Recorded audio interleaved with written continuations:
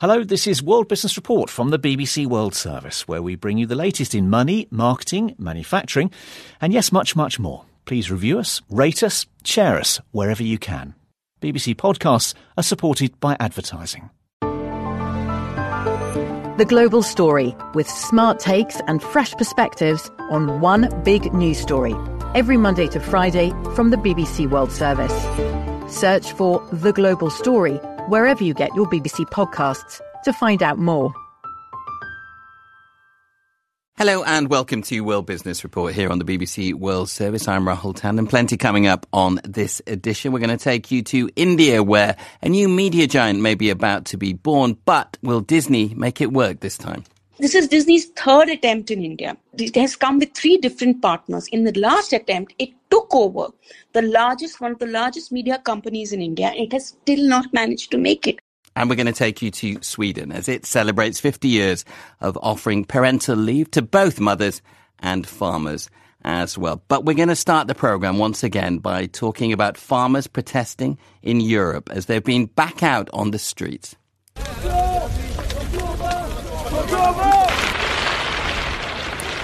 The sounds there of clashes between farmers and police in the Belgium capital Brussels on Monday, where European agricultural ministers are meeting to discuss what many are now calling a crisis. So, why are farmers across the continent so angry? Our correspondent Nick Beek has been out with protesters in Brussels. Here's what one Czech farmer told him. We're able farmers from Czech Republic. We do all sorts of grains.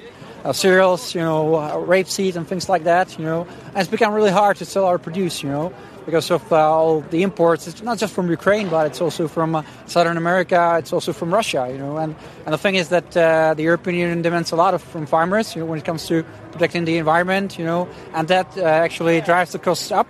And it's really hard for us to sell our produce right now. And what do you say to people who say for a long time now, a lot of European farmers have had subsidies, support, and, this is causing disruption, but also, they shouldn't complain too much. The thing with subsidies, it comes with, a real tight bureaucracy. It's really hard for farmers to actually work in the field, and work in stables, and then come sit at a computer for several hours just to fill in the forms, which nobody actually reads at the end. So this is one of the problems, and also the subsidies are quite low right now, not just in Czech Republic, but through all over Europe, because it's the same level as it was in 2014.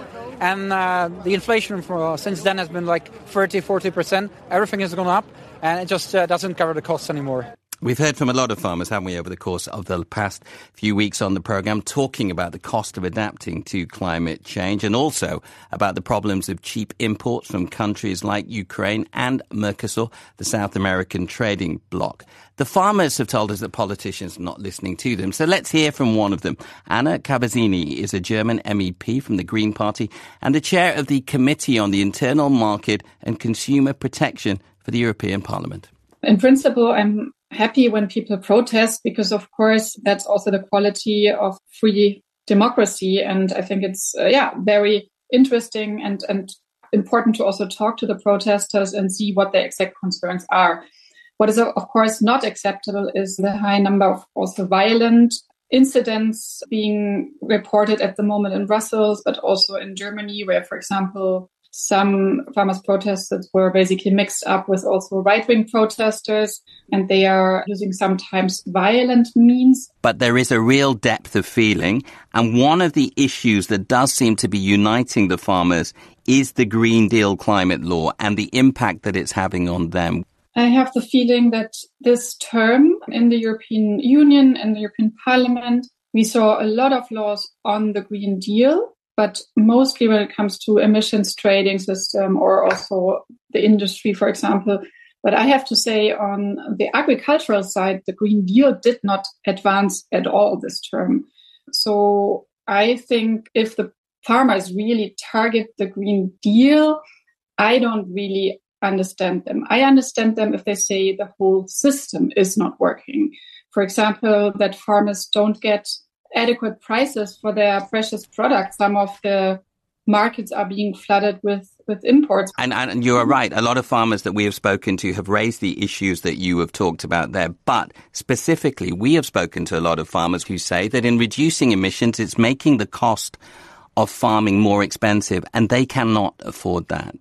Are they right when they say that, or do they need to change? Agriculture needs to change, also for the sake of the farmers. I mean, I think farmers will be one of the professional group being most affected by climate change, and they're like feeling it already at the moment.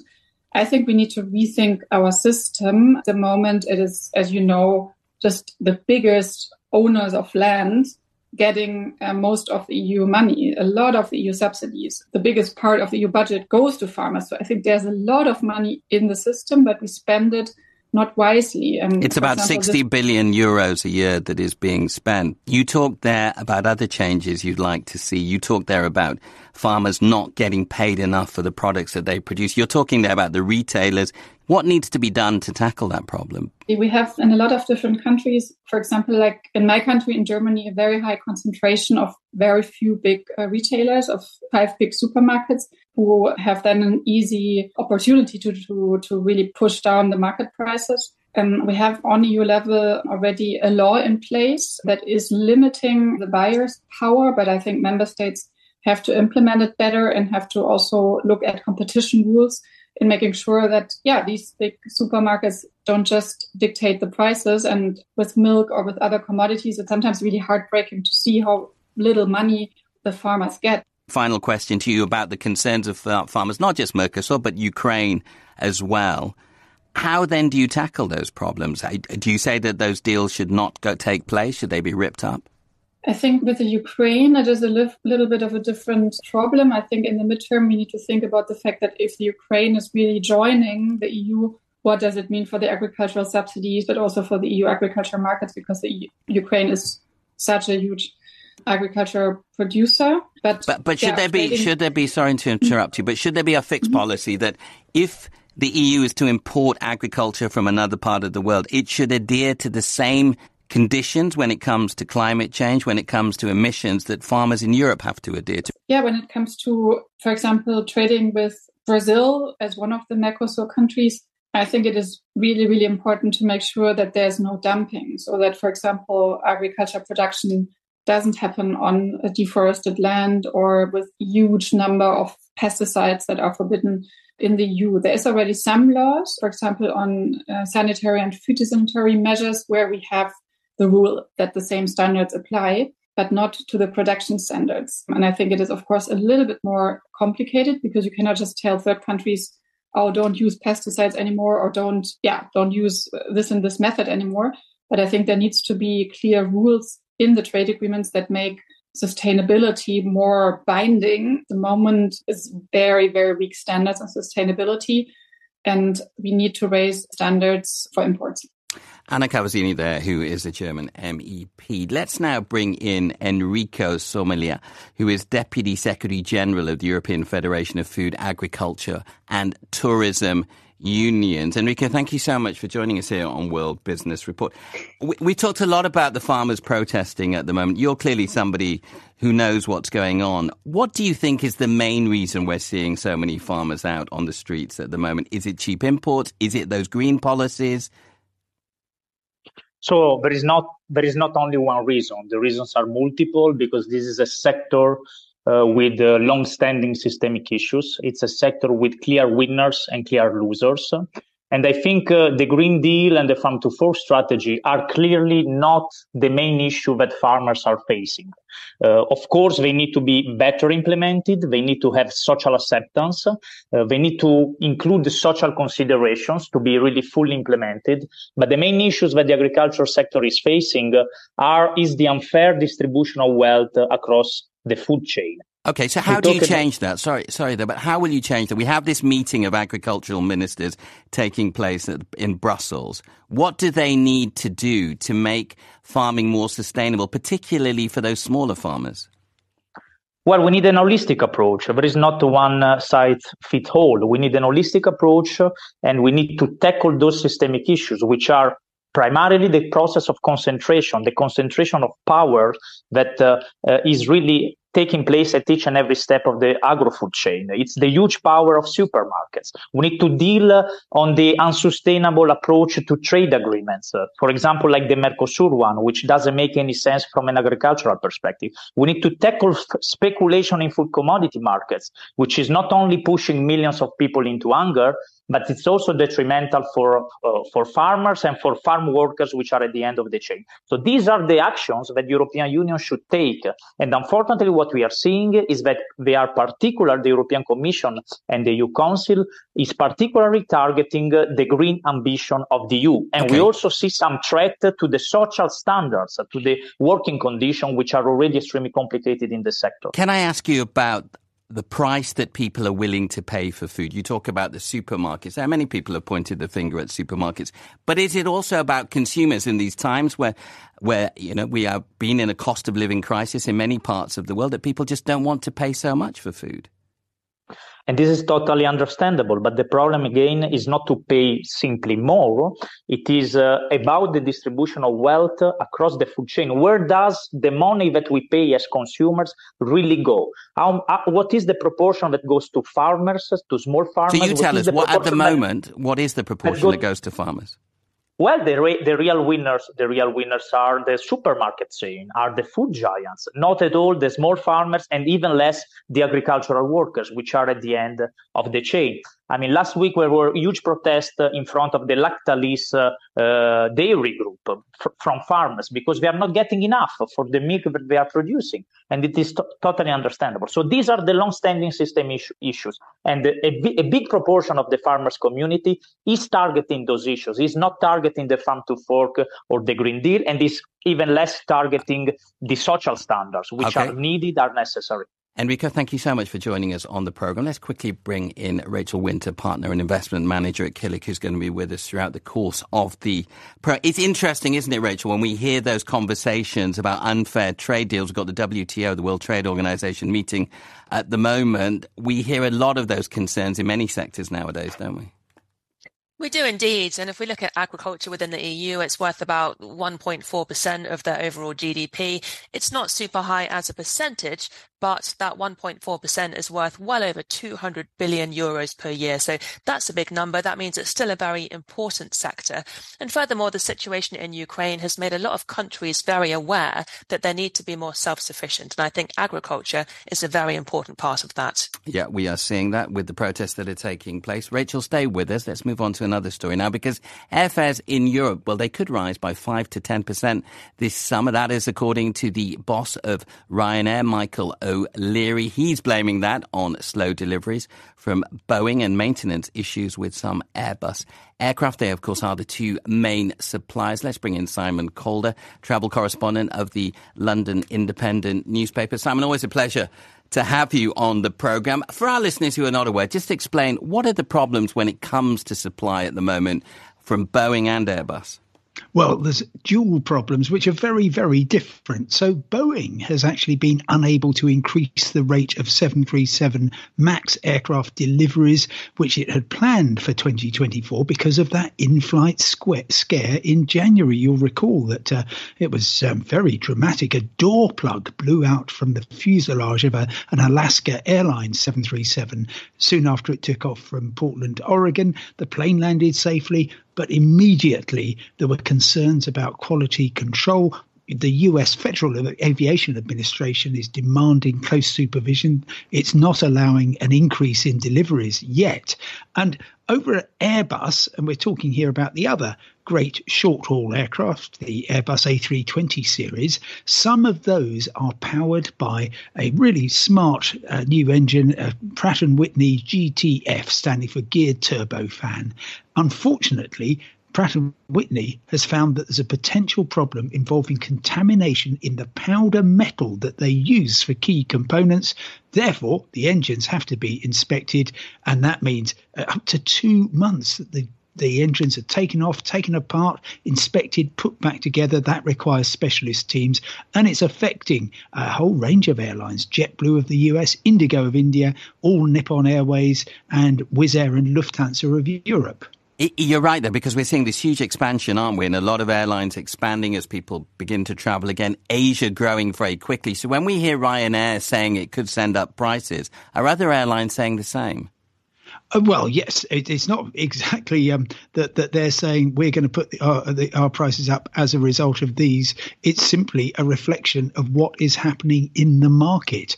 It's the supply and demand at its most evident. At the moment, for instance, in about 10 days' time, I could fly from London to Tirana in Albania for about $20 or less. But in summer, and that's what in the northern summer, that's what we're looking at. Fares are off the scale, and you could easily pay for a 3-hour flight $500 or more. And because there's so much demand, people wanting to make up for lost vacations, lost family trips, lost adventures, so much demand that if there isn't enough supply, that means higher prices. And a whole lot of airlines, including, for instance, EasyJet, Ryanair's big rival, aren't affected at all by the problems, but they are benefiting from the overall rise in fares. And that's also reflected worldwide. Simon, briefly, if you don't mind, the problem is when it comes to supply, it's not easy to correct that in the short term, is it? It absolutely isn't. And that's a reflection of the fact that, Airbus and Boeing, the two big manufacturers, really don't have any rivals, and that they've got very full order books. And there's an organisation, COMAC, in China that started making a rival, the C919, but unfortunately the deliveries for those are mostly going to the domestic market, and the long-term trend in aviation is very simply that the number of suppliers reduces. So, no obvious end in sight, and that could continue right up until the end of the decade. There we go. Simon Calder there, as always, when we are talking about travel, has the answers to the questions that we want to know. But unfortunately, sometimes the answers we don't want to hear. Rachel, Boeing really has been one of the business stories of the year already, one of the iconic companies of the US, in real trouble. Yes, indeed, and the shares have been very weak for obvious reasons. Ryanair and many other airlines are now calling for compensation from Boeing because of these delayed delivery problems. We don't yet know how much compensation Boeing might have to pay, but nevertheless, the impact on the shares has been very negative. But as Simon suggested just then, some of the airlines are actually benefiting from this. So airline fares have gone up a lot. Consumers seem to be very willing at the moment to pay these higher fares. And we have seen Ryanair shares moving up towards their pre-COVID levels. And even EasyJet is going back into the FTSE 100 after it experienced quite a big rise in its own share price. For just as long as Hollywood has been Tinseltown, there have been suspicions about what lurks behind the glitz and glamour. And for a while, those suspicions grew into something much bigger and much darker. Are you a member of the Communist Party? Or have you ever been a member of the Communist Party? I'm Una Chaplin, and from CBC Podcasts and the BBC World Service, this is Hollywood Exiles. It's about a battle for the political soul of America, and the battlefield was Hollywood. Search for Hollywood Exiles wherever you get your podcasts. You're with World Business Report from the BBC World Service. Let's move on to one of the fastest growing entertainment industries in the world. Two big media companies in India. Well, they could be set for a mega merger, which will create a huge media company. Reliance Digital, technology se rishta jodna.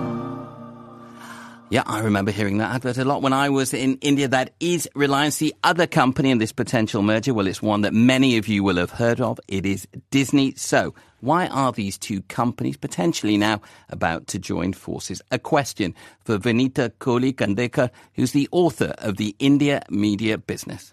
These companies have been in India for 30 years. Disney's been in India for 30 years. Rupert Murdoch has been in India for 30 years with Star TV.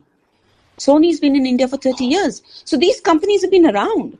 All they are doing is they're consolidating their businesses as the threat of the tech media majors has become big in India, like it is in the UK, like it is in the US. We are all in the same boat. So either you scale up or you sell out.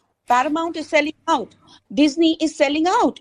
Consolidation is driven more by the need to scale up and tackle digital competition. And is that going to work, do you think? Because we're talking about Disney merging here with Reliance, one of the biggest companies in India. Will the scale that they have be enough to resist the competition that you're talking about? The Reliance Disney scale is something else, Rahul. You're talking of a company which combined would have 32% of television viewership in India, and television is still very robust and profitable in India, which would be the second largest OTT after YouTube. 316 million uniques, 1/3 of viewership share, and they have film studios. If it gets regulatory approval, it's a big one. And also, we were joking, there won't be any independent companies left, We'd be left with 4 or 5 companies owning all the media in India. Tell us about the development of the Indian entertainment industry. Many people globally, of course, know India because of the Hindi film industry, often called Bollywood. But there has been a huge expansion, hasn't there, in TV over the last few decades. Is that continuing? Are we seeing an industry that is continuing to grow very rapidly? TV has done very well in India. It's like half the media in India. So if I say 25 billion, about 10-12 billion will be TV of that industry. So TV is huge, but TV is seeing some maturity. But the industry which is just shooting through the roof is obviously everything to do with digital. So whether it is music going digital, video going digital, but a bulk of that is Google and Meta. So that is the worrying part. And so Reliance in itself here, because Reliance is such a huge company that's involved in many aspects of life in India, does it feel like it's going to be able to compete, though, with those tech giants that you're talking about there? In terms of scale and capital, yes. But in terms of management and the media chops, I'm not very confident. It's a creative business at the end of the day. So you could have all the money in the world, but if you don't understand consumers, and don't have the patience to invest and hold hands with creative, then you will have trouble. Has that been Disney's problem? We're talking about one of the world's most iconic companies in the entertainment industry. Why has Disney not been able to crack India? I've written so much about this. I'm not sure that Disney will like to hear the answer. This is Disney's 3rd attempt in India. It has come with 3 different partners. In the last attempt, it took over one of the largest media companies in India. It has still not managed to make it. It is still selling that company or allying with someone else to let go of majority. Disney is very American-centric, very driven by the American stock markets. And nothing wrong with it, because American stock markets create far more value for it than anything in India could probably do. It's too American. It wants to reuse the American IP. And India is a deeply, deeply local market. 90% of films, 90% of television, music, everything is local. You have to think locally, think in Hindi, Marathi, Gujarati, Telugu, Tamil, whichever language you're serving the audience in, and your management should be in that language. Rupert Murdoch understood that. Sony has understood that. For some reason, Disney simply just does not get India. Rachel Winter still with us. No happy ever after for Disney in India. But it's interesting, isn't it, that a lot of traditional media companies are now facing competition from tech giants in this space? We are indeed, and I think the saying goes, if you can't beat them, join them. I think Disney has been trying to beat Reliance. It hasn't been successful. It's now selling part of its business to Reliance, and I think that will be good for Disney at the moment. They will receive some cash as a result of this deal, and that will help Disney to focus on its core problem at the moment, which is making Disney Plus profitable. Rachel, thank you very much for that. We started the programme in Europe. Let's end in Europe now, because Sweden is celebrating 50 years of paid parental leave, which meant mothers and fathers could split that leave between them. The policy was very slow to start in the 1970s with little pickup, but after a national campaign, more men started to take leave. Our reporter Maddie Savage battled her way through the snow to speak to a father currently on parental leave. Hello. Hey Martin, it's Maddie from the BBC. Hi, welcome up. So far. Thanks. Martin Roxland is 39 and he's the deputy CEO and co-founder of a fast-growing tech startup called Froda. He's spending 6 months at home with his daughter, whose current hobbies include eating books and exploring the family's dishwasher. This is Siri. She is 10 months old and she also has 2 older brothers, so she's our 3rd child. Wow, so you're on parental leave for the 3rd time? So how's it all going? It's less of a stress the third time and more feels like not business as usual, but you know what to do. But it's great to get to spend so much time together and actually get to know her before she starts preschool. It's fantastic. Before launching Froda in Sweden, Martin worked in Denmark, the Netherlands, South Africa and the UK, where he rarely had any male colleagues who took parental leave. I think there is a big difference between Sweden and other countries, that in Sweden it is generally accepted for a normal, say, office job that you need to have solutions in place for both men and women to have that sort of work-life balance. A lot has happened during the last 10, 15 years, so even if you work for, I don't know, a hedge fund or a private equity firm, fathers take out parental leave nowadays. So what does that mean practically for workplace culture in the office then? I mean, obviously it has an impact that people disappear for 6 to 12 months. You need to plan for it. On the other hand, being so common and widely accepted nowadays, also for fathers to take out leave, it's less of an issue. You need to then to just all companies build the structures and foundations to be able to support it. And as a growing company, as you continue to try and expand and bringing new people to the business, I guess you've got to be very flexible and very agile, because you never know who's going to come in and take time off. I think for larger companies, it's probably easier. You have a large organization who can help fill the gaps. But, I mean, we've made it work even since I took out my first parental leave. We were 6 or 7 people in a startup environment. How did that work practically? Were you still on emails in the evenings, or did you get someone to fill your shoes? How did you manage to do that? Obviously, it's a big difference if you have actually co-founded a company. You don't switch off your work mode entirely. You still have the accountability. So you want to stay part of certain processes, but I've always tried to delegate as much of the day-to-day work and the operational work as possible. Maddie Savage there, reporting from Sweden. To listen to the full programme, just search for Business Daily wherever you get your podcast. Rachel, different parts of the world moving at different speeds on parental leave, but it is an important concept, isn't it? And important for employees to feel valued by a company. It is. It was really interesting to hear that. But just anecdotally, when I look at the friends of mine who have had children, it does seem to be becoming more and more common for shared parental leave to happen. So I certainly do know some fathers who have been able to take a good time off work to look after their new child. So even though the UK is definitely a long way behind Sweden, we do seem to be moving slowly in that direction. Rachel, thank you for all your contributions during the course of the programme. Rachel Winter there from Killick. We've had many members of staff here, fathers who've been off on parental leave recently as well. Very much a changing scene in many workplaces, one that is welcomed by many people. Sam Fennick will be here tonight with Business Matters, focusing on some of the issues that we've been discussing in this programme.